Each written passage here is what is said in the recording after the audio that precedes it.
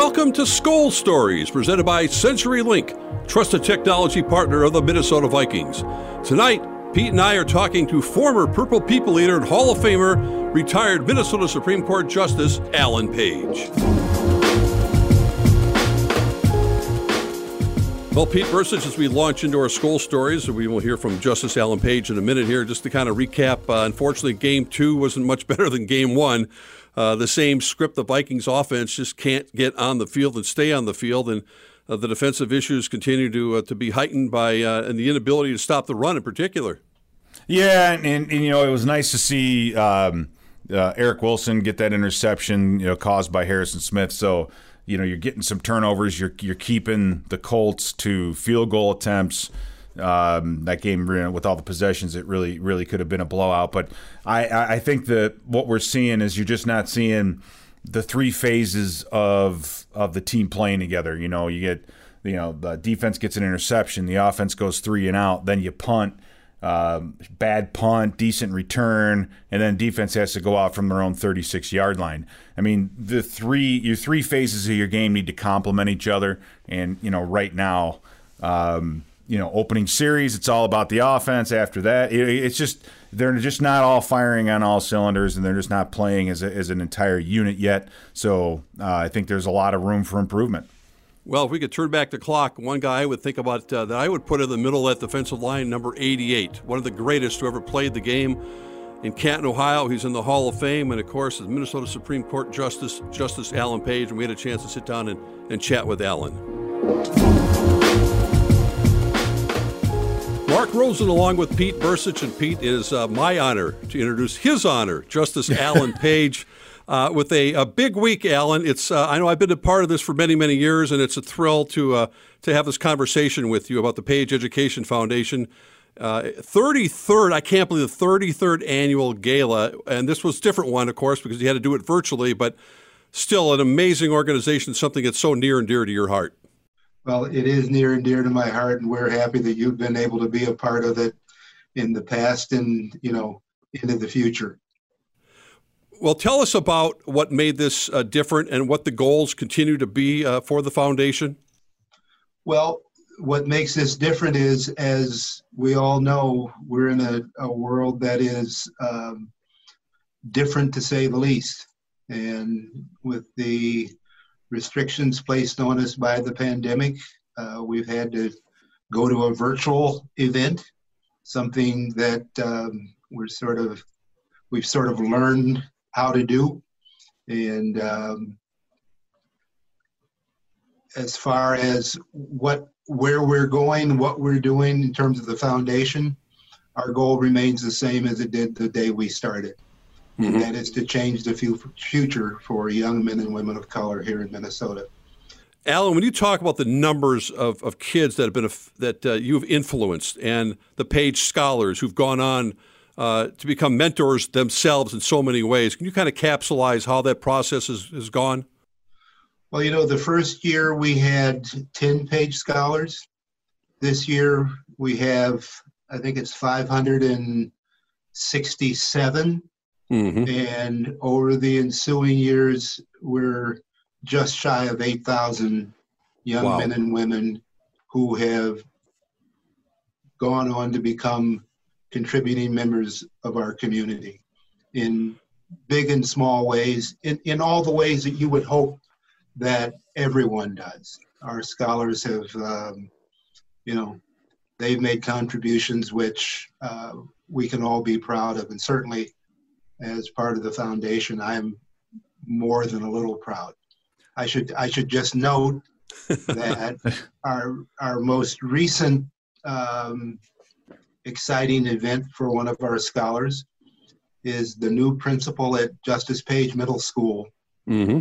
Shannon Tinner is a former Page scholar. Unbelievable. Yeah, I was going to say, in Justice Page, that's amazing to see the investment in the future, and then to see those people pay it back. So, but just to let the listeners know, your scholars are college age. They're going into college. Are they in high school? What age are the scholarship winners? Young men and women of color from Minnesota going to Minnesota schools. They're primarily recent high school graduates, but we do take some people who are already in school. We provide them some financial assistance, but more importantly, we require our scholars, we call them paid scholars, we require them to work with young children, kindergarten through 8th grade, specifically in the area of education as tutors, mentors, and role models. The fact is that we talk about athletes and entertainers and politicians as heroes and role models. The reality is that we're influenced by those we can reach out and touch. And so for our paid scholars to be able to work with kids in schools and other programs, specifically in the area of education, we change not only our scholars' lives, but we change the lives of those people they touch. Alan, you've always talked about critical thinking as being a big hallmark of what your purpose is, and how beyond the actual education, the A through Z sort of stuff, in terms of the confusion maybe some kids have today about where they fit in, and social unrest that's going on, and the mentor. How important is that the mentor involved in those conversations? Many times that they don't get anywhere else. Having someone involved in your life who you can talk to, who you can express your fears and your hopes, and talk about how you can overcome your fears and achieve your hopes and dreams is critically important. One of the things that I saw as, my time on the court, we had a lot of young men and women from all over Minnesota, from urban, rural, and suburban areas, who got into trouble with the law. For most of those kids, for most of those young people, the issue was not a lack of a moral compass. It was simply having no hope. And one of the things that education does in teaching you to think critically is it creates that hope for a better future. And Justice Page, your work and what you're trying to do for the future is usually reflective of the past. So who in your life taught you these lessons? Who was instrumental in the making of the man that you are today? I found that, I talk about we are influenced by those we can reach out and touch. For me, it was parents and family. And we think that for our scholars who are working with young children, they can be somebody that those young kids can look up to, who can influence them, somebody who's using education as a tool to achieve their hopes and dreams, and that young person, those children, can see what the future can be for them. And again, it's really all about hope. Alan, as a big part of your foundation, in coordination with that, is the launch of your latest children's book with your daughter Cammie. Be love can be hard. There it is. There it is. And for our late radio listeners, will this be available? Tell us more about it as a book author again, because I know it's really means a lot to you. This is book 4. It's available now on the foundation's website, page-ed.org.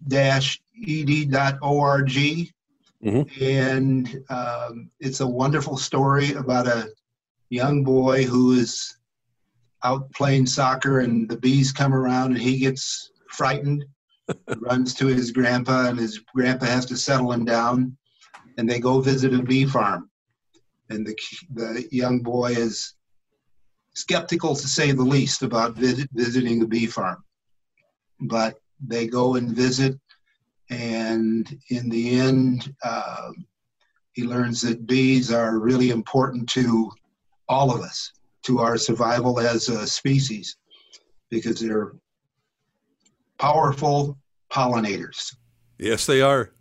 And he learns that he learns. It's a story about bees, but it's a story about overcoming fears And one of the ways we do that is become more familiar with what it is we're afraid of. And so, as I say, this is book 4. Cammie and I had a fun time writing it, and we'd love for people to pick up a copy. All the proceeds, and when I say all, I mean all of the proceeds from the book go directly to the foundation. And they can get that online, correct? They can get it online, page-ed.org. Wonderful. Catch all the excitement of Minnesota Vikings football this season with Miller Lite at a game day watch bar. These team-approved locations are specifically set up for viewing every minute of Vikings football during the 2020 season. Visit Vikings.com/watchbars for locations. We'll be right back in a moment with more Skol stories right after this.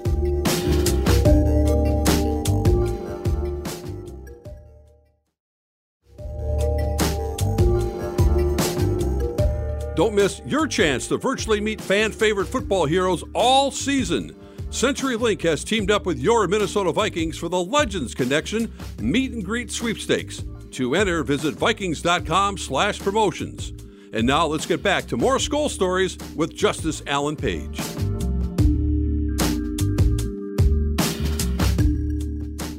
Alan, I've had the privilege of hosting a number of Viking reunions, and way beyond any games, I've been so impressed with the bond that you established with so many of your teammates who remain very close to you. And I know a lot of Viking fans have such fond memories who are old enough to remember those days as well. And it's unusual because it probably doesn't exist as much today. But you could speak to that a little bit and what those influences were, whether it's a Jim Marshall to a Bobby Bryant. I mean, I remember you guys representing the Union at Mankato, standing outside with a picket line. That was a long time ago, but you were there fighting for NFL rights even back in the 70s. You know, one of the things I've learned over all this time is, football was great, loved playing. At the end of the day, it's about people and relationships. And Jim Marshall, Carl Weller, Charlie West, Gene Washington, Bobby Bryant, all those guys who taught me how to be a football player, particularly Jim and Carl and Gary Larson, Paul Dixon. Those people have a special place in my life because they're a significant part of who I am as a person. It's fascinating, and that bond has always been there, it seems like. And I don't know if that happens today because players move around a lot more. At the same time, I mentioned you establishing sort of, wanting to be a part of the union. How important was that for you to be a part of it and to say that we have our rights as players too? Well, if you recall, back in the 70s, the late 60s, early 70s, there was turmoil in the country with Vietnam War protests and the civil rights movement.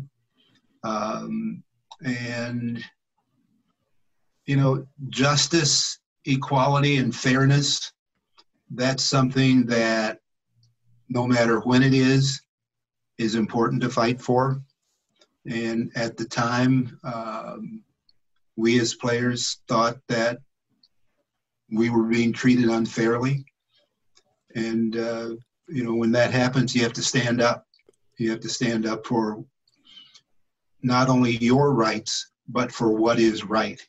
It was important for those of us back then to lay the foundation, which allows today's players to have the freedom of movement that they have.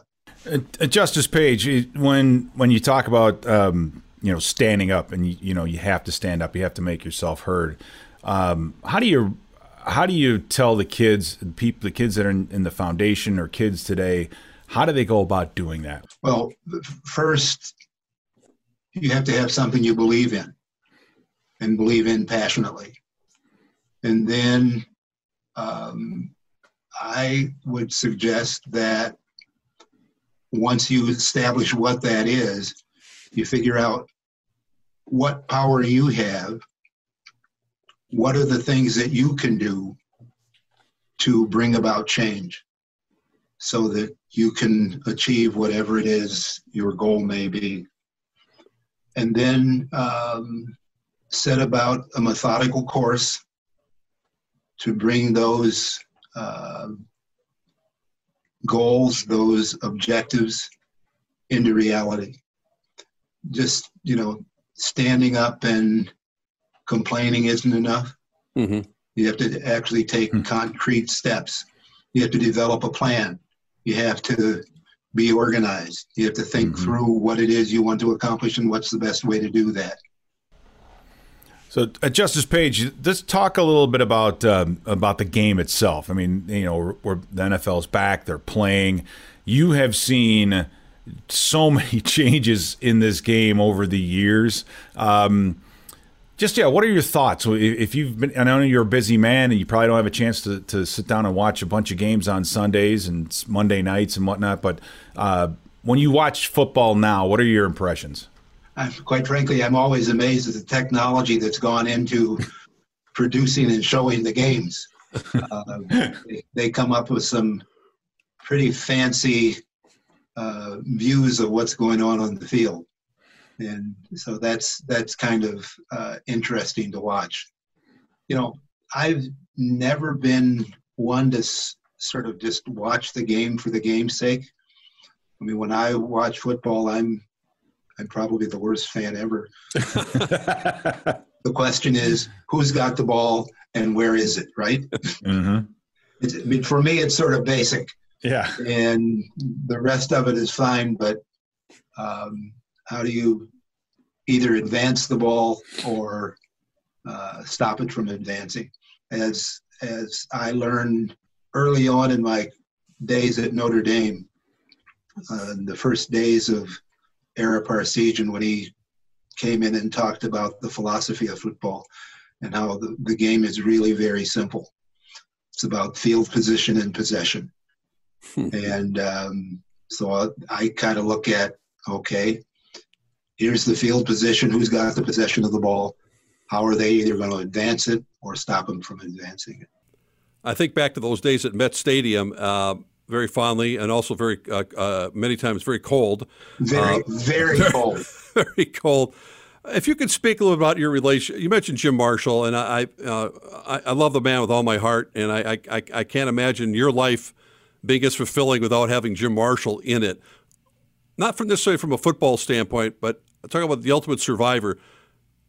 What is it about Jim that influenced you the most? Let me just tell you.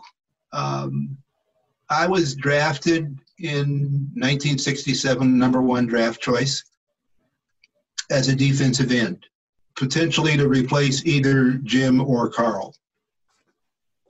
And who was the first person to take me under their wing to teach me what it is to be a football player, to be a professional football player, but Jim Marshall? That's the kind of person he is. That's the kind of, you talk about a survivor. He, at risk to his own employment, was the kind of person who was confident enough in himself and a strong enough person that he could help me be a better football player at the risk of his own future. And for me, somebody who would do that, they will always have a special place in my heart. You remember the time I showed up at your house and told your lovely wife, Diane, that you'd been traded to the Chicago Bears? We still have pictures of it, yes. He was not pleased. No, she was not. Things work out, and that worked out just fine. As we wind things down here, Alan, let's talk about that book one more time. Let people know where they can get it. Be Love Can Be Hard, page-ed.org. And if you can't remember that, Google Alan Page, and the Page Foundation will be one of the first things up there. And just go to our website and you'll find the book. Alan, can't thank you enough.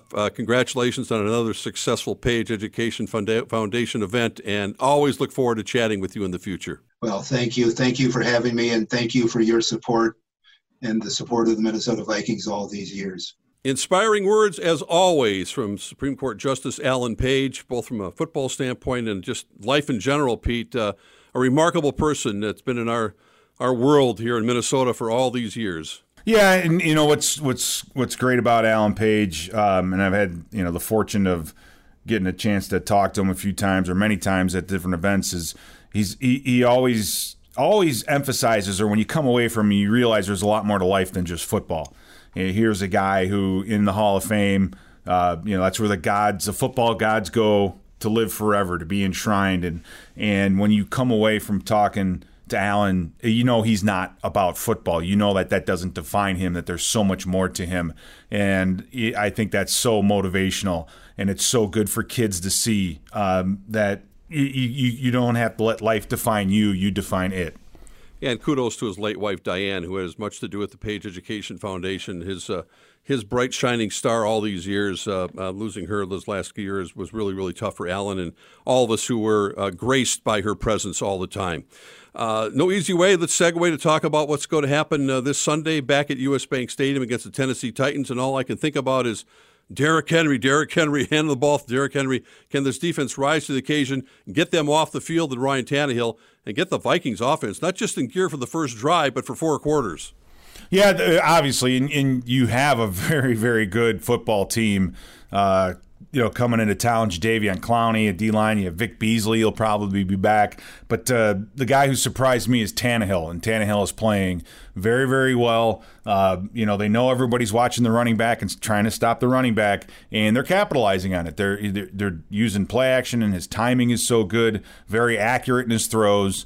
And even with a lot of injuries, they beat a pretty good Jacksonville football team last week. So our work is cut. It's not getting any easier. Let's just put it that way, Rosie. That is for sure. The Vikings in Tennessee, Sunday at U.S. Bank Stadium. It's always inspiring when you get a chance to sit down, of course, and talk with Justice Alan Page. Pete, thanks once again for another great week. And thank you, fans, for tuning in to another episode of Skol Stories presented by CenturyLink, trusted technology partner of the Minnesota Vikings. We'll see you all again next week.